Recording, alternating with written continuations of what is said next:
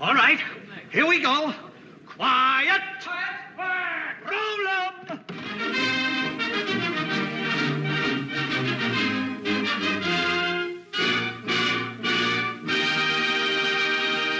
Hello and welcome to the Big Picture Podcast, where we take a look at the latest movie news, the films of yesterday and today, and put it all into some sort of context.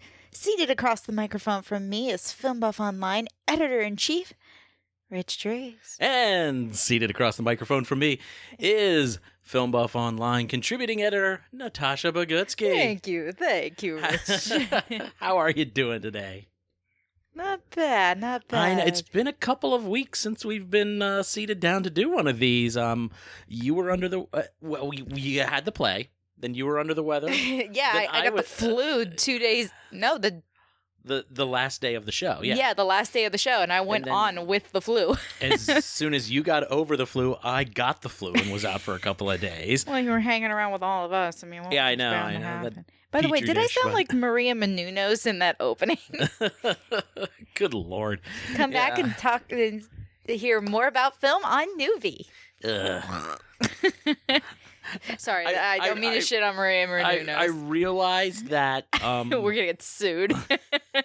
Well, within the last couple of days, I was every morning I start off looking at my memories thing on Facebook just to kind of go where, okay, this is where I was a year ago. This is what I was thinking 5 years ago, 10, 12, 13 years ago. Wait, you had thoughts that far back?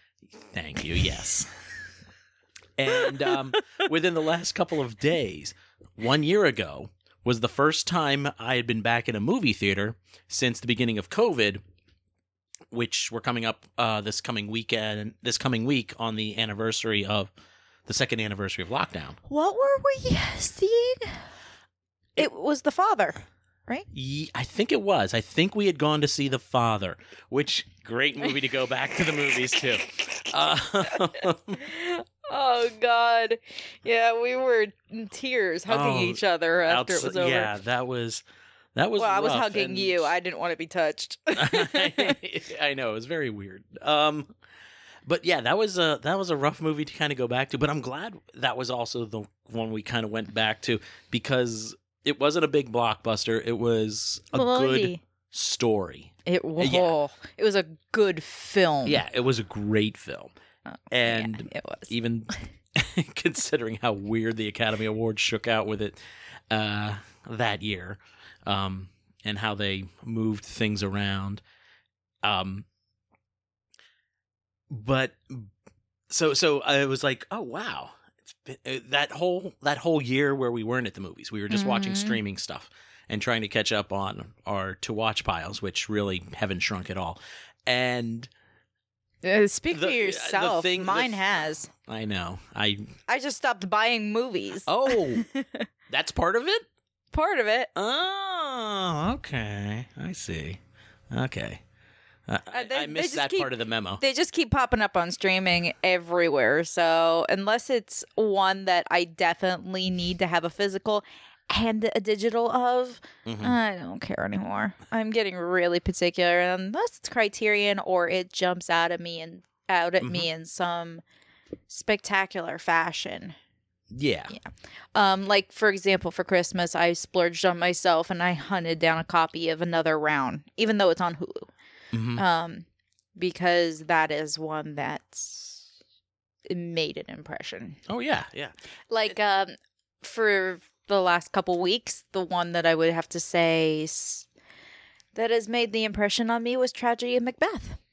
And I don't even like Macbeth. I was in Macbeth. I was Lady Macbeth, and I didn't like it. But the performances are electrifying. The cinematography is... God, I hope they win the Oscar. Yeah, it is still on. I have like 3 movies left to watch before the Oscars, and that's 9. like one of them. Yeah, it's been hard to catch up. I mean, between everything, day job has been like bananas the last couple of months. all sorts I of just things. took down my Christmas tree 2 days ago. When you realized you had passed my birthday, you realized, well, maybe we should take the Christmas tree down? Or is it more of your mom just wanted it back? It was more a case of I was seeing my mom for the first time since before Christmas, and I was taking her to see the Batman and take her out for brunch, and I was just like, you know what? I should probably take her tree back. Yes. That way she doesn't, pitch a fit. Fair enough. By the way, this has been bugging me, or it's been bugging me for the last 5 minutes. Yes, I've noticed you've been staring at something, and I'm trying to continue talking about what we should be talking about, Just but we're taking the exit off the highway here. It's movie related. We can Okay. get back on the highway somehow. Okay, go ahead. Yes, that's the Rocketeer on the left. That's the Shadow on the right, right? Yes. Okay, that's You- all I needed to Okay, know. for the people at home, playing along at home, on my wall in my living room, which I changed. It's a sketch. It's a piece of original comic art from William Michael Kaluta, one of the great comic book artists who did a lot of shadow art for DC Comics back in the 70s and He again was in the an 90s. inker. No, he wasn't. No. He's Man. a tracer? Oh, don't. I am a big fan of Kaluta's, and this cost me a nice little pretty penny, but I think he did some wonderful work here. It's a picture teaming up the Rocketeer and the Shadow. The man loves his pulp heroes, and so do I. And that if I drove home and I saw the building engulfed in flames, I would still run in just to grab that off the wall. Because that's how much I treasure and love it. It's a beautiful piece. I was just referencing Chasing Amy. I know you were. I'm sorry. It's okay. It's okay. It's okay. Aww. I know. You saw my Bob Saget interview hanging Oh no. there. Have we even been? I think we did it in. Did we do an episode since he passed away or not? I can't remember now. Not here. No. We recorded at my house. That's right. We did talk about that. Yeah, you're just seeing that for the first time too, though. Yeah. Yeah. I know. All right. Well, Okay. back on track. track. But yeah. So, but because we've been off for a couple of weeks, it doesn't mean we've stopped watching anything. Well, the house hasn't changed. That's for certain. Even with all you putting all those movies in the Plex server. Yeah, we're gonna do a whole episode at some point. Me like proselytizing about how cool Plex is, but we'll And get to going that later. through and naming off probably the top 10 films that we own. Yeah. That means we'll probably have to go through and watch them all. Oh no, that sounds awful. No, stop. It'll be 3 years before Rich is done, and it'll be about 6 months before I am. I'm hoping with No, sorry. Rich has been hanging on to certain films since 2008. There's at least or one- 2018. there's at least one ready to go back to you, and you know that. About fucking time. How thick was the layer of dust on it? I dust it regularly. Why did I wipe my finger across it the one day and come up and went, God, damn. I'm gonna cut half of this out. I swear to Christ. No, you're not. No, I'm gonna get too lazy. Just No, leave I it. noticed that you've been collecting a few more on your Plex server, like the 355, Mhm. Tragedy Macbeth, Emma. Yes, but I'm still kind of catching up on a few things, like I said, for the Oscars. Yeah, It's been a hell of a you're time. closer than I am. That's It's for been a sure. hell of a time for watching stuff. Boba Fett ended a couple of weeks ago. I didn't watch anything past episode 2. Oh, okay, then I won't talk about it any more than that. But I really liked it, and it was different than The Mandalorian, but that's because they were telling a different kind of story, I think. And I liked that. You Yeah. Whoa. What? Yeah. What? Me? Yeah. you have started watching Picard season 2, right? Amongst other things, Okay. like The Gilded Age. Yes. But we talked about this morning, actually. What I found fascinating, I think, you're not a big Star Trek Next Gen fan, but you're enjoying Picard. I've always told people I'm a Trekkie, not a Trekker. See, I always Trekkie was always the Star Trek fan thing, but after a while it felt a little derisive. So I kind of, so some people, myself included, started going, oh no, we're Trekkers, to say we have lives outside of Star Trek. And I mean, I enjoy Star Trek. Okay, that is not what I was taught it was. Really? Trekkie is original series and the J.J. Abrams reboots, as they feature the same characters, whereas Trekkers are Next Gen, Voyager, Deep Space Nine. Wow, I never heard it, but pretty much never heard it delineated that way. Yeah, that's what I was always. Wow, that's yeah. That's okay. I'm a casual Star Trek fan. Love the original series. Enjoyed Next Gen for the most part. Now I'm curious if people have been feeding me wrong things. And then right around the time Deep Space Nine was starting, Babylon 5 was also starting, and I just preferred that show. So that's kind of where my allegiance to franchises kind of swung. I never liked Voyager. Voyager just didn't do anything for me. And Enterprise was okay. I have a problem with Star Trek in that it a lot of the times wants to crawl up its own continuity butthole, and it bothers me. I'm like, okay, yes. Where they constantly feel like they have to refer back to things, and the weight of the universe has gotten too big to be able to tell stories, which is what I liked about the J.J. Abrams reboot. It's like, nope, it's a separate timeline that, branched off because of this thing that happened. And then it kind of was free to do its own thing. So, of course, what's the first thing it does is it does a very poor remake of Wrath of Khan in the second movie. We will fight. I didn't know. This is we will have this as a bigger topic at some point, but J.J. Abrams calls back to earlier stuff. Look at Force Awakens. It's just New Hope. It's what he does. Yeah, but there's an argument to be made that calling back to New Hope fits better with the franchise of Star Wars. Redoing Star Trek 2 in Star Trek Into Darkness and doing it not as good, and at the same time hoping that people's memories of Star Trek 2 kind of add an emotional weight to scenes towards the end of the film that the film itself doesn't supply is not good filmmaking. I mean, perhaps. But I still have a special place in my heart for Into Darkness. And that fight between Khan and Spock at the end is one of the most brutal fight scenes of people just letting loose. Probably since Obi-Wan decided to chop Darth Maul in half. That's true. That is a pretty fair comparison? Yeah, actually, for two movies that neither of which I've seen in years that I'm trying to draw my memories back onto, but I think that feels right. And what year was Wrath of Khan? Was Wrath of Khan 82? That was the summer of 82, wasn't it? I don't remember. Obviously, it wasn't even a spot in my father's eye at the time. I know. But if it was, maybe we can do a retro review of it in the coming months.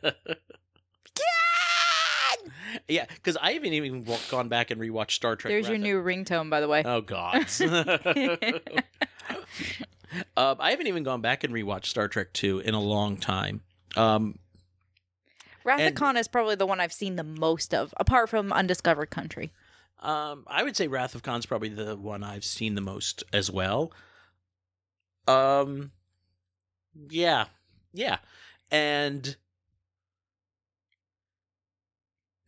but I know I haven't really watched it in in a number of years, and I'm wondering how I'm going to connect more or less with the Kirk's aging angle now that I've just had a birthday and I'm in my we're still calling it our early 50s. But you're Denny Crane. oh, thank you. It's funny. Wait, does that make me James Spader? Because I'll fucking take it.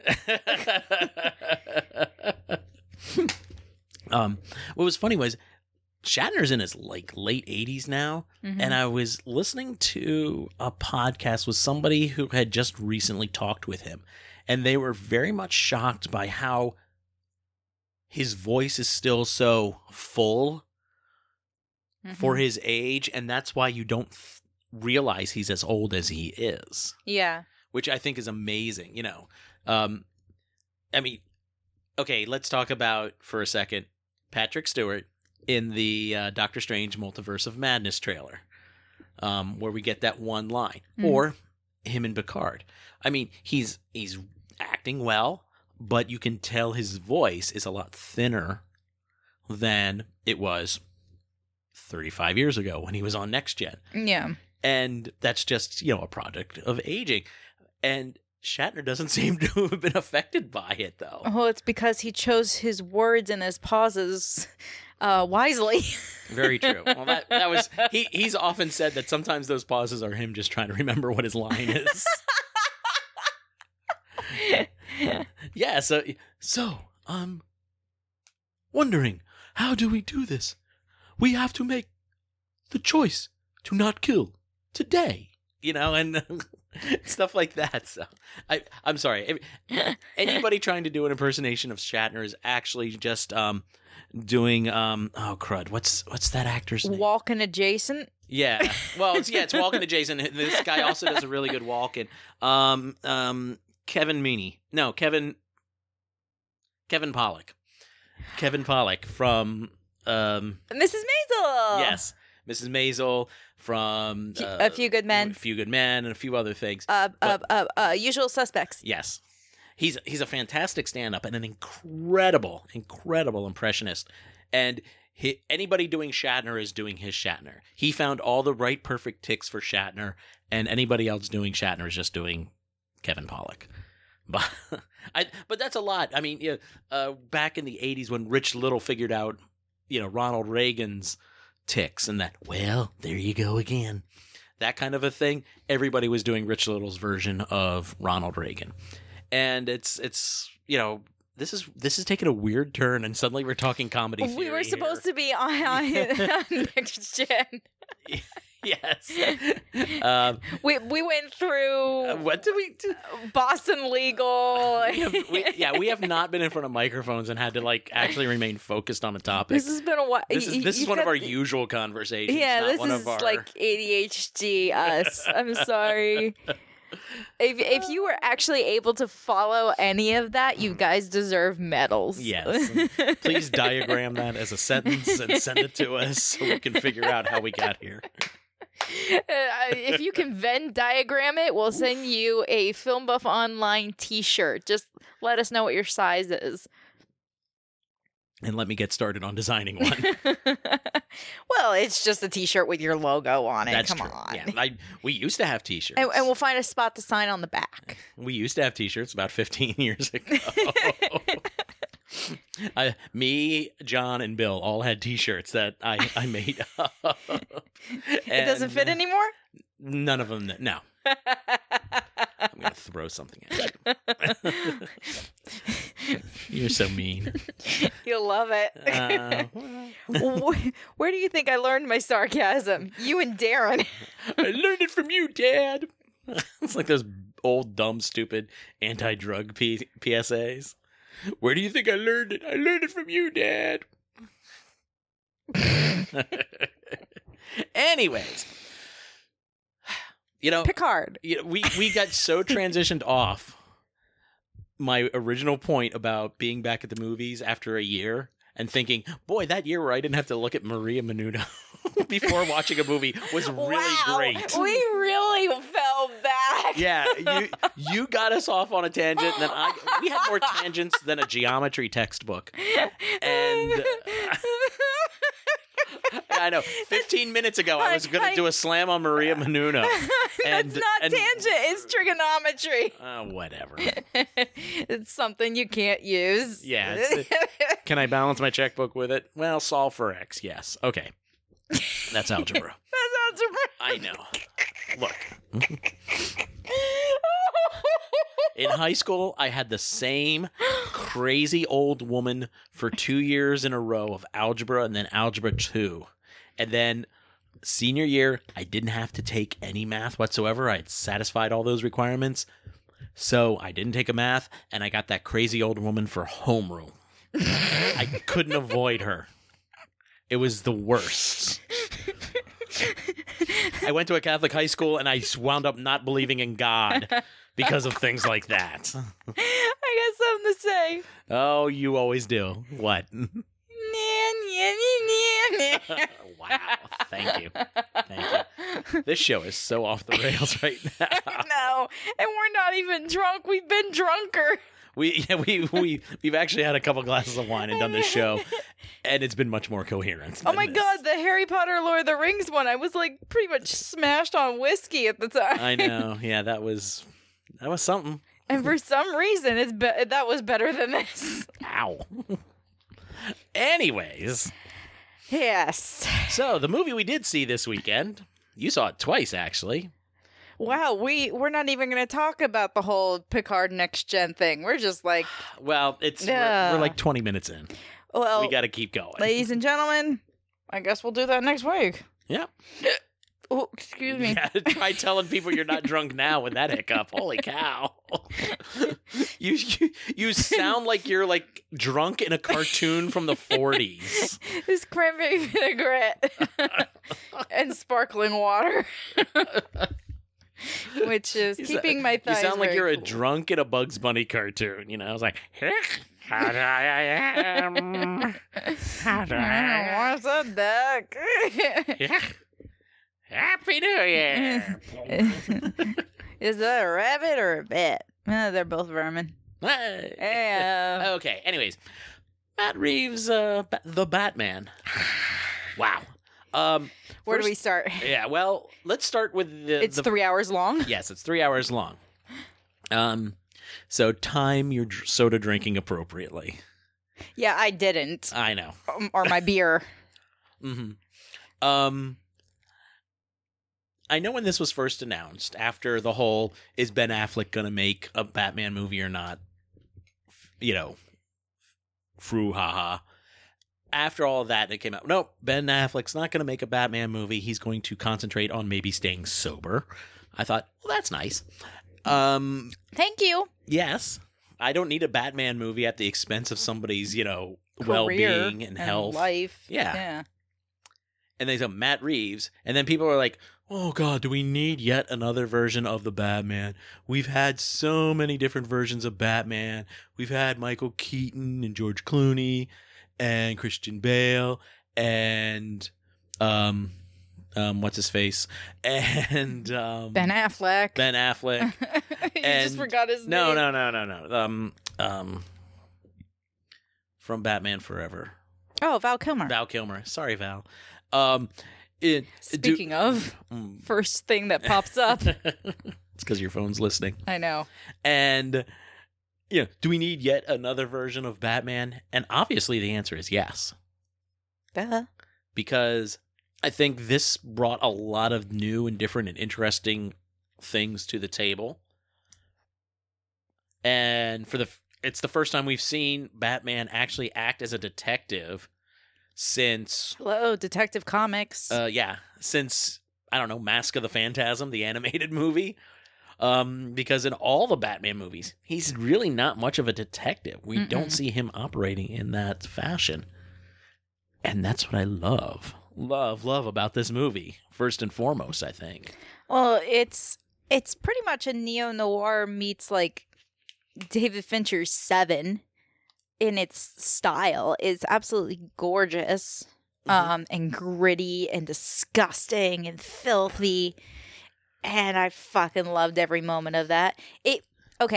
There are different types of Batman. We've had the Michael Keaton's walks a fine line between camp and darkness. We get into the Joel Schumacher phase, and they just kind of went full gay camp. Yes. And I'm not saying there's anything wrong with that. I'm pretty certain one of my first sexual awakenings was Uma Thurman doing her dance at the ball. Yeah. That wink, and I was like, hello. Then we get into Nolan, who everything is kind of steel, chrome. It's metal. It's cold. It's detached. He's going for a certain type of grounded in reality. Like Heat. Yeah. Yeah. Like a crime drama in that way. Mm-hmm. And then we got into Affleck. And under Zack Snyder's, they went for Diesel Punk. Yeah. But here, there's a grittiness and a realness to it. Mm-hmm. Even though you're looking at it and going, this feels like we're in the 90s. Or are we set present day, or are we set in their time? It doesn't matter, because the grittiness is so authentic that it feels current. Outside of the third act hinging on some internet stuff, and the sequence at the funeral hinging a little bit on a cell phone, you know, this movie could take place anywhere between the 70s and now. And it's Thumb Drive. Thumb Drive, yeah. Yeah, okay. That one still gets me like crazy. Oh my I don't God. know. It's the worst joke in the movie, and I fucking love it because it's so I remember just twisted and sitting there. fucked up. I loved I was it. giggling. Like, oh my God, that is so wrong. And beautiful because Yes. it's so fucked up. Yes, exactly. It Especially when Gordon goes, "Oh, this guy's hilarious." yeah, the tone is dark. Dark. Yes. Even but, dark humor. But the humor is also dark. But you still laugh. It still provides that comedic release that you need at certain moments. One thing I did like was the relationship between Batman and Gordon. Buddy cop. Kind of. But there is a deeper respect to it. Yes. There's a level of trust, which you need to have when you're dealing with someone in a cape and a mask that you don't even know who's working as your partner. Exactly. And the fact that, not all the cops like Batman. They don't trust him. They don't trust him. They're afraid of him. Mm-hmm. He's a symbol of fear at the beginning. Oh my God. Yeah, okay, let's go back to that first then.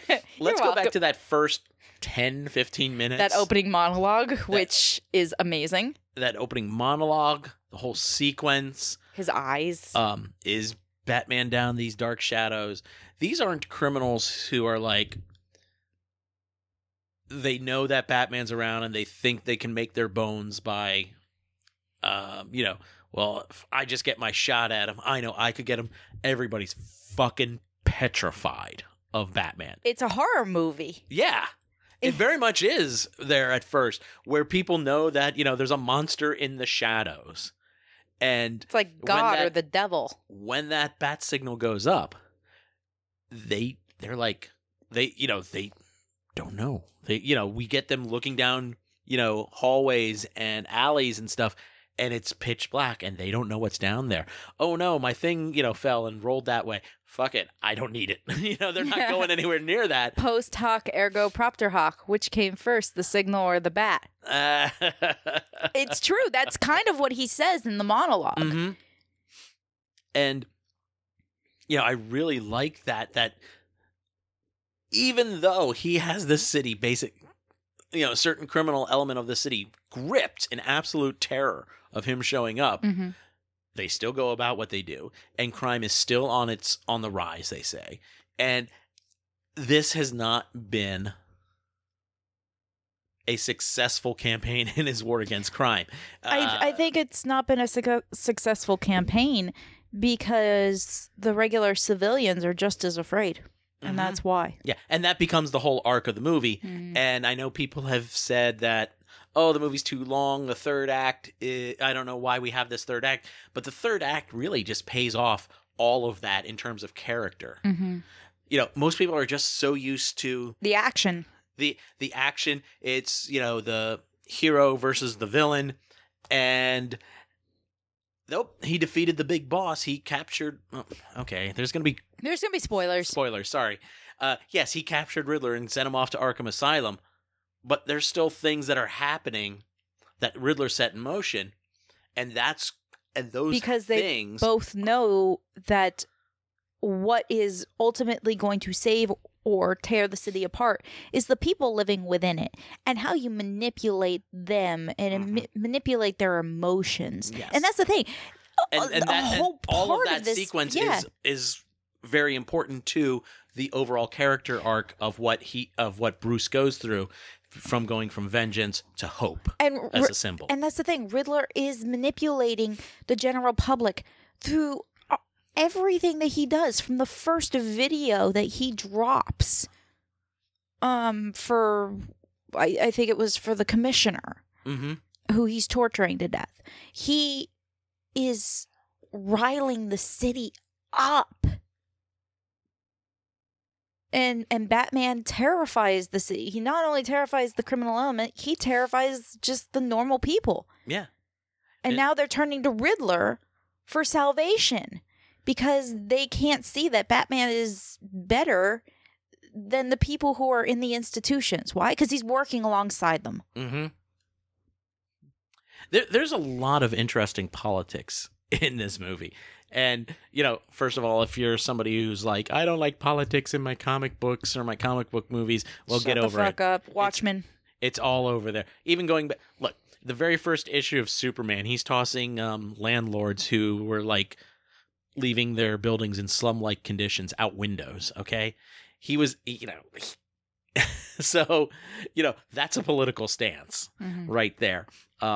Superman was always like a champion of the New Deal, and that wasn't always a popular stance to take, you know, at that time. Yeah. And Superman beat up the Ku Klux Klan on his radio show. There was a whole story arc in that serialized radio series where he basically fought white supremacists. And so you kind of can't do this. You can't say that. And what I was really surprised is how that politics angle kind of crystallizes in the third act. We find out, you know, the Riddler has followers on a dark website where he posts his videos, and he organizes them. Yeah, pretty much recruits them into, once he's blown the seawalls around the city, which obviously it's New York, so the Hudson's flooding through the streets. Everyone tries to take shelter in Gotham Square Garden, aka Madison Square Garden. Yeah. Yeah. And he has assigned his followers to do a mass shooting of all of them. Remember, too, that this movie was originally supposed to come out before January 9th. So... January 6th. Or January 6th, excuse me. Yeah. It was very much, you know, all shot and everything before all of that. I think that hits harder now, though. Yeah, it does. It does because, you know, the coincidentalness of it all. And then you're like, oh, and you're like, oh, wow, okay, yeah. Because of that resonance, though. Yeah. Yeah, if we had seen this, you know, before the election and all of that, and then afterwards, you know, that happened, I don't know if people would be able to draw those types of parallels or not.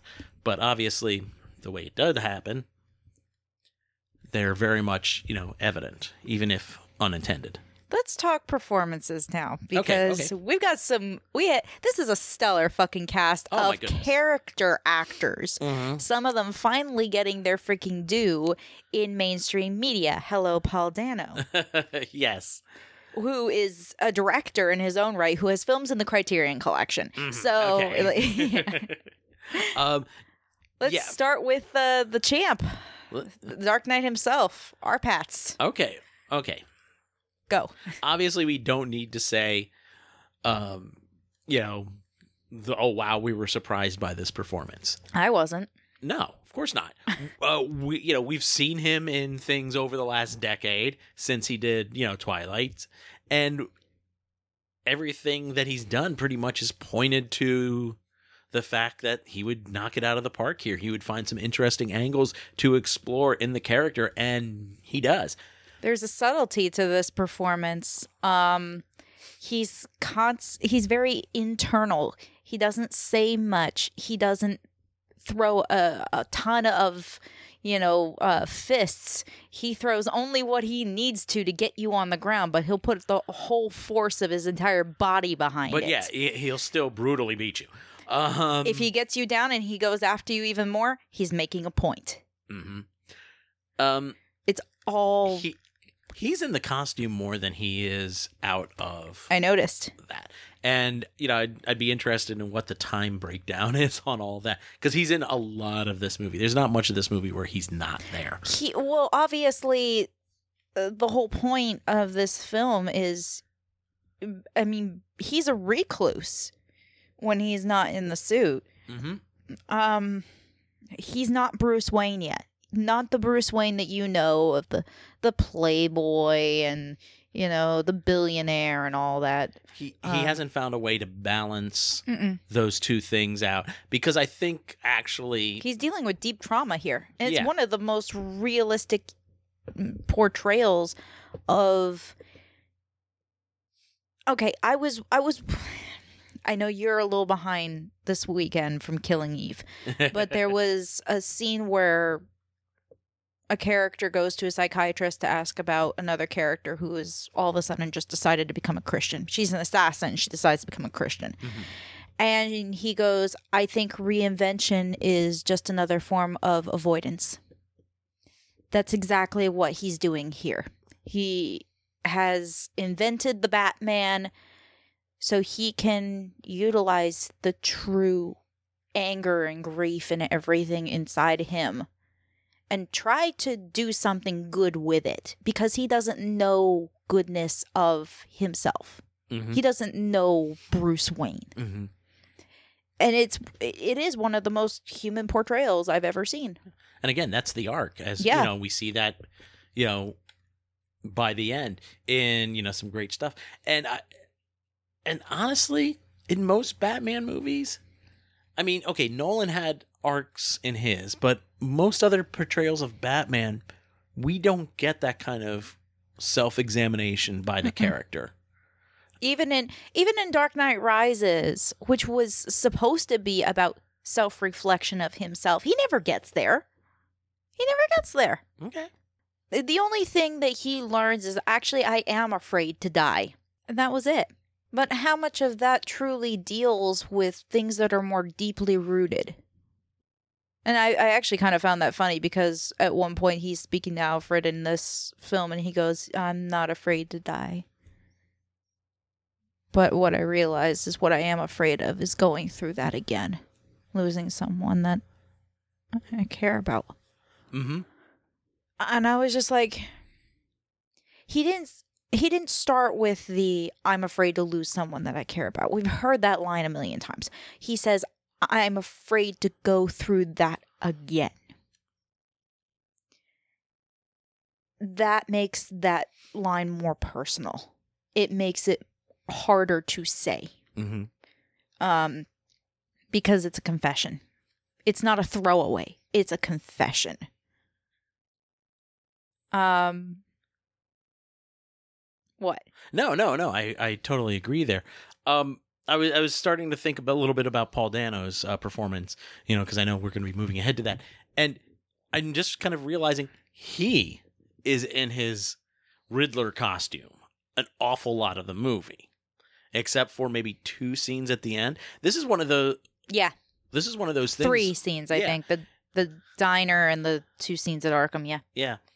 This is one of those things where we don't have the character in his regular civilian identity. We don't see them wandering around doing stuff or anything like that. Or, oh, surprise reveal, it's so and so. It's it's always just this mysterious presence in that green outfit in those videos, and until he's caught, hiding in the shadows, which is just as terrifying. And it's a nice juxtaposition to all the criminals being afraid of the shadows because Batman might be in them. Well, like, Riddler's hiding in that car, or he's standing behind the guy getting ready to kill him. Mm-hmm. He's drinking his scotch. He doesn't even realize he's standing behind him. True. Again, hiding in the shadows, but he terrifies criminals who are self-righteous. Or hypocritical. Yep. Yeah, that's what, is at the heart of this mystery is, the corruption in the city by people who are saying they are crusaders to make things better. Yeah. And that's what I really liked about this. It addresses that, the mob control of Gotham. It addresses the failure of those institutions. And it's a great it feels like a very 70s kind of story in a certain way. I've heard references to Chinatown. Chinatown, yes. And other films like that too, where you're just kind of the heroes just ramming their head up against a system that is broken. Mm-hmm. And I think in future films it will be interesting to see how that hopefully changes. With this new mayor that we see being elected, perhaps she brings in a new DA by the name of Harvey Dent. I could see that happening. Yeah. At the same time, though, this also does takes the philosophy that I like about Batman, in that Gotham was a city corrupt, run by the mob, a lot of criminal elements.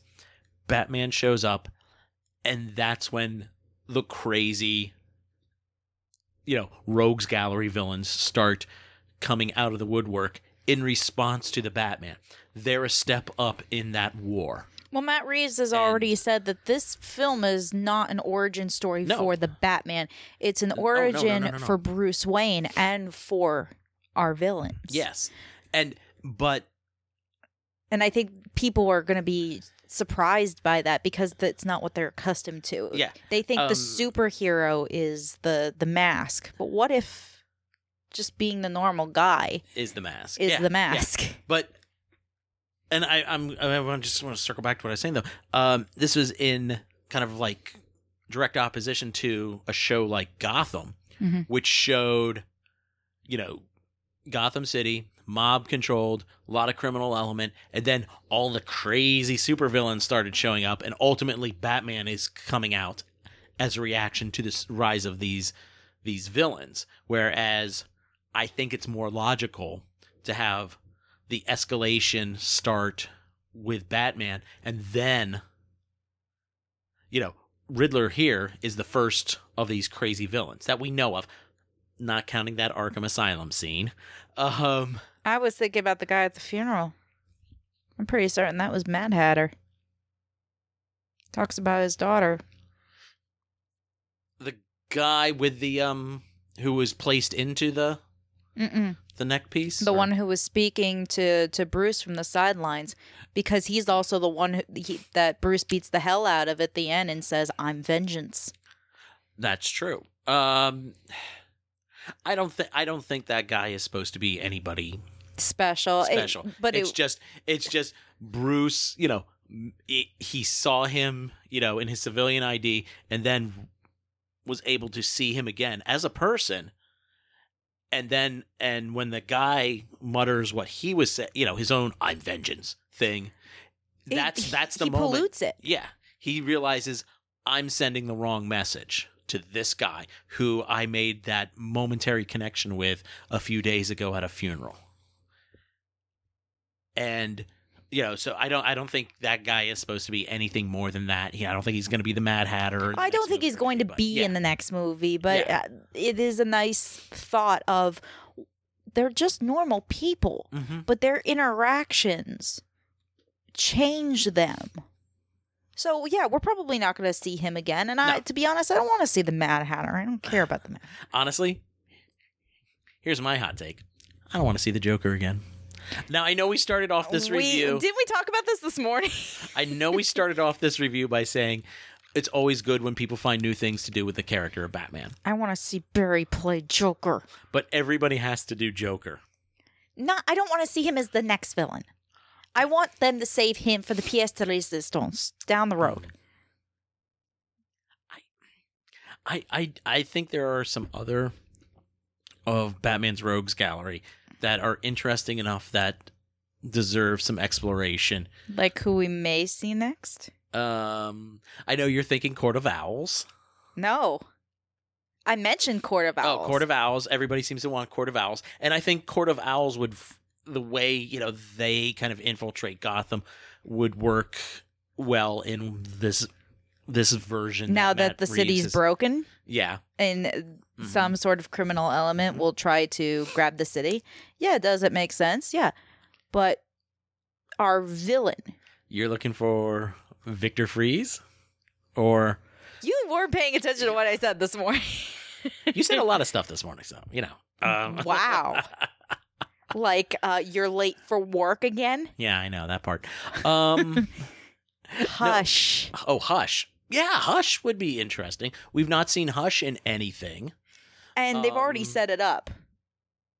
Yeah. I mean, they could, there are ways to, incorporate that story into what we've already seen so far. Well, the reporter's last name was Elliot. Mm-hmm. But then again, you said that was just on the website. No, not in that was in the movie. Okay, in the movie. See, this is why I need to go back and see it. And as they're showing Riddler's video during the movie, he mentions how the money from Thomas Wayne, the Hush money, was refused by the reporter. And when he says that, the word hush comes right across the screen as big as they can get it. I don't know if they were already planning ahead and dropping hints like that. That might be a coincidence. But using Elliot, now the website's also, dropped a few things, including we will see Riddler again. I'm not surprised. You signed Paul Dano up. You want to keep him around, especially after this great performance. Remember, too, Nolan kept Scarecrow around through all three movies. Who was originally supposed to be played pre-Batman Begins by who? Let's see how well you know your fallen out movies. Are you thinking of when maybe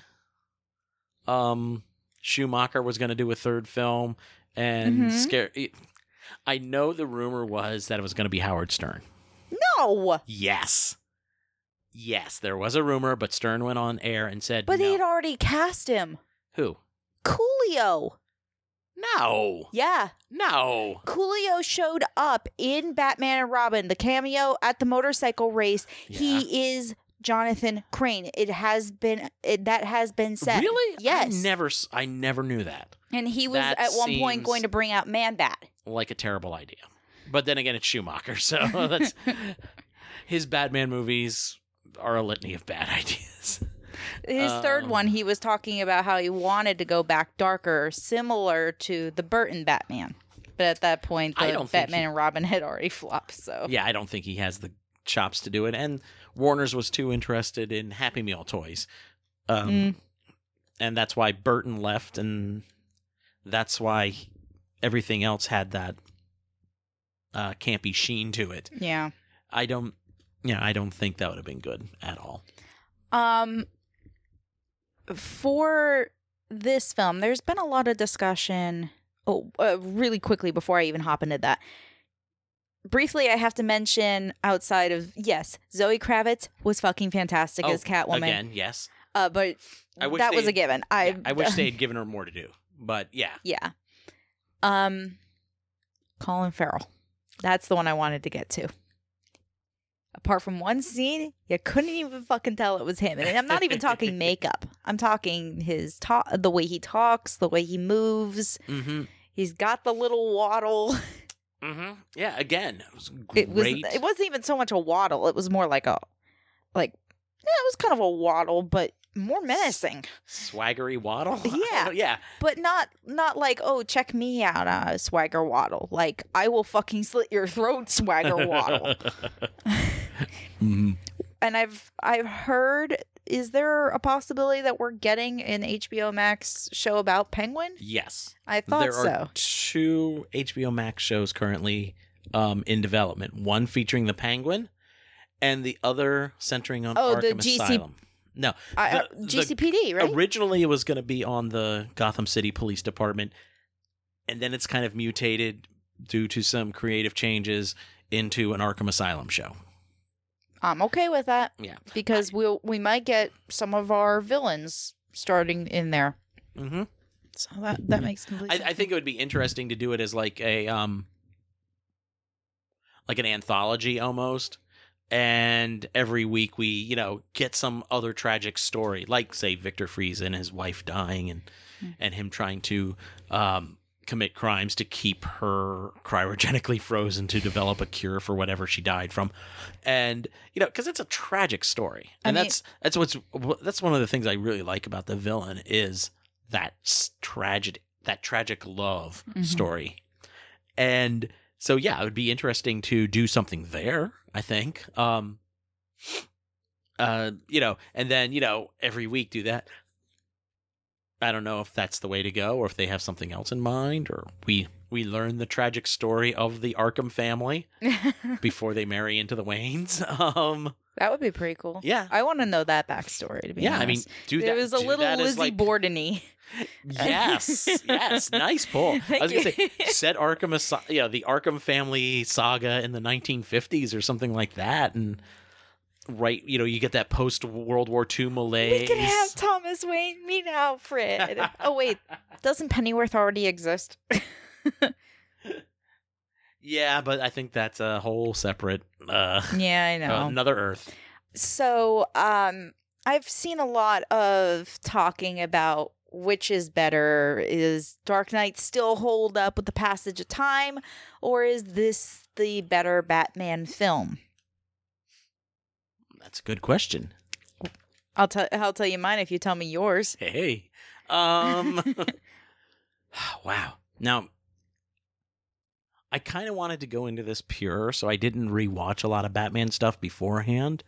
So it's been probably a couple of years since I last watched Dark Knight. I did revisit it between my showings of the new Batman. Mm-hmm. So, and both movies have that complicated third act, I think, where, in Dark Knight, you have the whole stuff with the tugboat and everything, which is interesting and really good. And it's like, oh, thematical, moral dilemma here. I like this.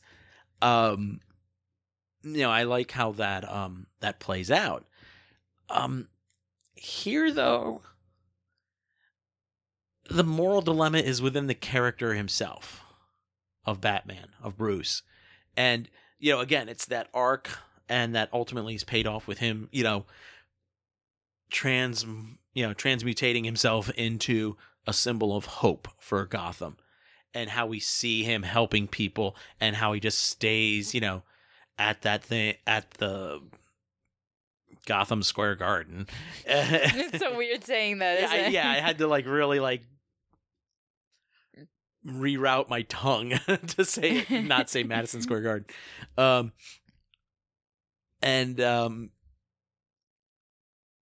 I think just on that, the Batman edges out Dark Knight. And I think in terms of filmmaking skill, in terms of composition and use of color and overall cinematography, I think the Batman also edges out Dark Knight Rises. You just mean the Dark Knight? Or The Dark Knight. Yeah, I'm sorry. They both beat Dark Knight Rises. Yeah. That's a given. So I think ultimately the Batman does inch out ahead of Christopher Nolan. Yeah, I look back at The Dark Knight, and if it wasn't for Heath Ledger's performance, it's just another comic book movie. It really is. I think it has stuff to say. It does have stuff to but- say, but it doesn't. It's not going to hold up over time. Mm-hmm. Not only did this have stuff to say, but there wasn't a bad performance from anyone. The cinematography was incredible. There were definitely times where you and I were squealing in the seats, like. Mm-hmm. And the idea of keeping it more internal, more dramatic, Mm-hmm. more detective instead of full-on action movie, is going to cement it longer. Yeah. Because from 30 years from now, people aren't going to be looking back on, well, I would have done that choreography different. No. I mean, even little directorial choices, like in the car chase, every shot on the Penguin is looking at him, past him to what's following him. Every shot on Batman Close up. is over his shoulder or looking forward towards what he's chasing. Mm-hmm. And just those two types of composition and never varying it is very strongly, it just very strongly defines what that chase is. You have things like May I for a second? Oh, sure. Speaking of things that are incredibly real about the Batman, one of the most real things in the movie is that during that car chase, Penguin gets stuck in between 3 tractor trailers. it's like me on my way to work. I think we've all had that happen to us on the highway where we're just like, come on, guys, move. Mm-hmm. But also the way that Matt Reeves shoots Pattinson as Batman almost matter-of-factly a lot of the time. Mhm. Like when he's like walking through the cops at the crime scene. There's no glorification of it. It's just, I am. He's a guy. He just happens to be dressed like this. It's not like really cool hero shots or anything like that. There was something about it, and I wish I could, better articulate it. But there's a lot of shots where I'm just like, this feels not quite documentarian or cinema verite, but it feels like they're looking into a reality Mm-hmm. in a way. And yeah, that's how Batman would look if he was walking around, with Commissioner Gordon or something like that. And then the color palette, though. I mean, we have the reds at the end. We have, the darker blues and the steely grays and stuff. A little through Blade most- Runner-y. Yeah, and then a couple of times when they're up by Golden. the bat signal. Golden. Yeah, the dawn or the dusk, and we're not sure which. Mostly dawn, though, I would think, based on what we'd seen beforehand. This golden, bright promise, and then we get the outlines, and the shadows, and stuff like that cast from that. Which is great because there's that scene where Selena and him share their first kiss, and she steps away from him, and it's just silhouetted figures against the golden sunrise, Mhm. and it's like that right there is the true idea of what you're saying, of promise, Yes, exactly. of hope, of tomorrow. For Bruce, let Mhm. alone serving as a symbol for the city. Yeah. And it's beautiful. It's very painterly almost. Mm-hmm. There's a And- lot of really great, just beautiful shots in this film. Yeah. Um, And I know at the end of the movie, I think the first thing I said to you was, well, there's going to be a crap ton of technical awards being nominated for oh my this God, movie that for next hallway year. fight. But cinematography as well. The- Definitely. The hallway fight. I'm still sitting there trying to figure out how the fuck did they light it? How did they light it? Like, where did they put the rigs? Were there rigs? Mm-hmm. It's gorgeous. How about the sound design on the Batmobile? Speaking of the Batmobile, It's like Christine when it first shows up. It's that throbbing and Muscle car. Do not wait to see this movie at home on HBO Max. see it in a theater, see it in a theater with a really good sound system. Yes. And see it in a theater with a really good sound system that they crank up, because this movie you're gonna feel in your balls like nobody's business. Seriously, when he's hitting that car, that first little nudge forward, and I was thinking of laughing out loud when it happened, because it's like he almost stalls the car. He's cranking it, and then it just stalls. But it's a scare tactic. Oh yeah, exactly. I just realized that when I watched it the second time. It's Christine, the Stephen King movie, Yeah, basically. He fucking freaks them out to run for their life, and I fucking loved every moment of it. But everything in this film, his gadgets and all that, they're not flashy. There's barely gadgets. I mean, he has His motorcycle's a regular motorcycle. Yeah. His Batmobile is literally just a tricked out. Let me say this because I've been waiting for 4 days to say this. It's a tricked out muscle car strapped to a rocket. Yeah, pretty much. Yeah, he has one Batarang. Which is actually the insignia on his chest. It fits right in there. We see he has some pouches. We see he has the adrenaline. Yeah, he has the adrenaline shot. He has the taser built into his glove so he can hold somebody down. It looks like he has some little dart thing on his one forearm. Oh, with the yeah. What is it? No, the grappling gun is entirely different. No, but he has one attached to that. It fires up because he was shooting people with it and then hanging them. Yes. Yeah, he in the finale. Yeah. But I think the biggest quote unquote gadget is pretty much the contact lens. The contact lens. The cameras and the contact lens thing. Incredibly subtle. You'd miss it. Yeah. And I'm fine with that. If I don't know if that's actual tech or not, maybe. And I'm fine with that if that's the biggest step towards, fantasy or science fiction that this movie makes. I can certainly buy it. I'd buy into it. I'm fine with it. Well, that's another thing that I really love about the difference between The Dark Knight and the Batman is, again, Dark Knight's an action movie. Yeah, it doesn't have... Yeah, it's like heat and all that, but it's flashy. It's fun. We've got, a tricked out bat cycle that can move sideways and and still keep going. Yeah. Yeah, okay, it's cool. Whatever. We get it, dude. Just no. Here, the gadgets or lack thereof or the subtlety of them actually make a statement that harks back to Bruce himself. He thinks his legacy is Batman. His legacy is not Bruce Wayne. The difference between that Dark Knight and this, the Dark Knight is all about showing just how wealthy he is. That all of his tech is just so over the top because he can afford it.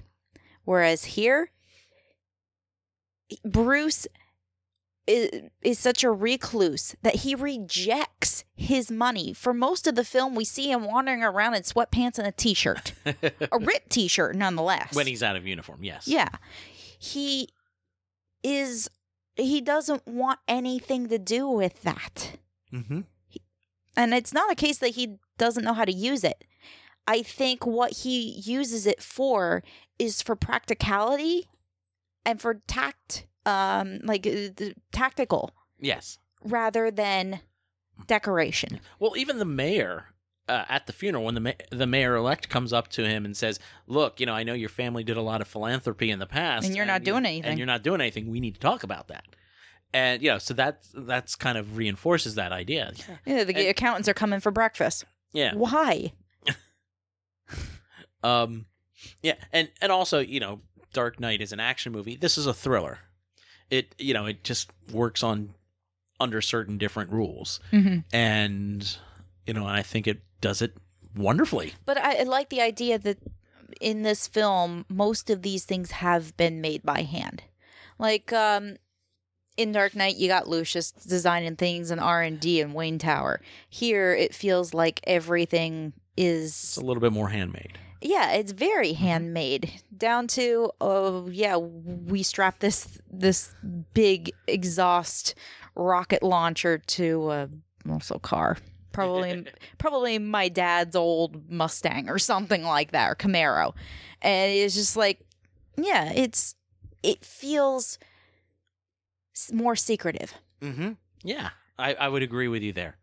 And I think, though, that just about wraps us up for this week. Remember, you can find us online at bigpicturepod.com, and we are now available on iTunes, Stitcher, and Google Play. So either use the link in the show notes post, head directly there, search and hit subscribe. And if you like what you're hearing, please leave a positive review, because that always helps us connect with new listeners. We'll be back next time with more news and reviews. And that's all right here on the Big Picture Podcast. Keep busting.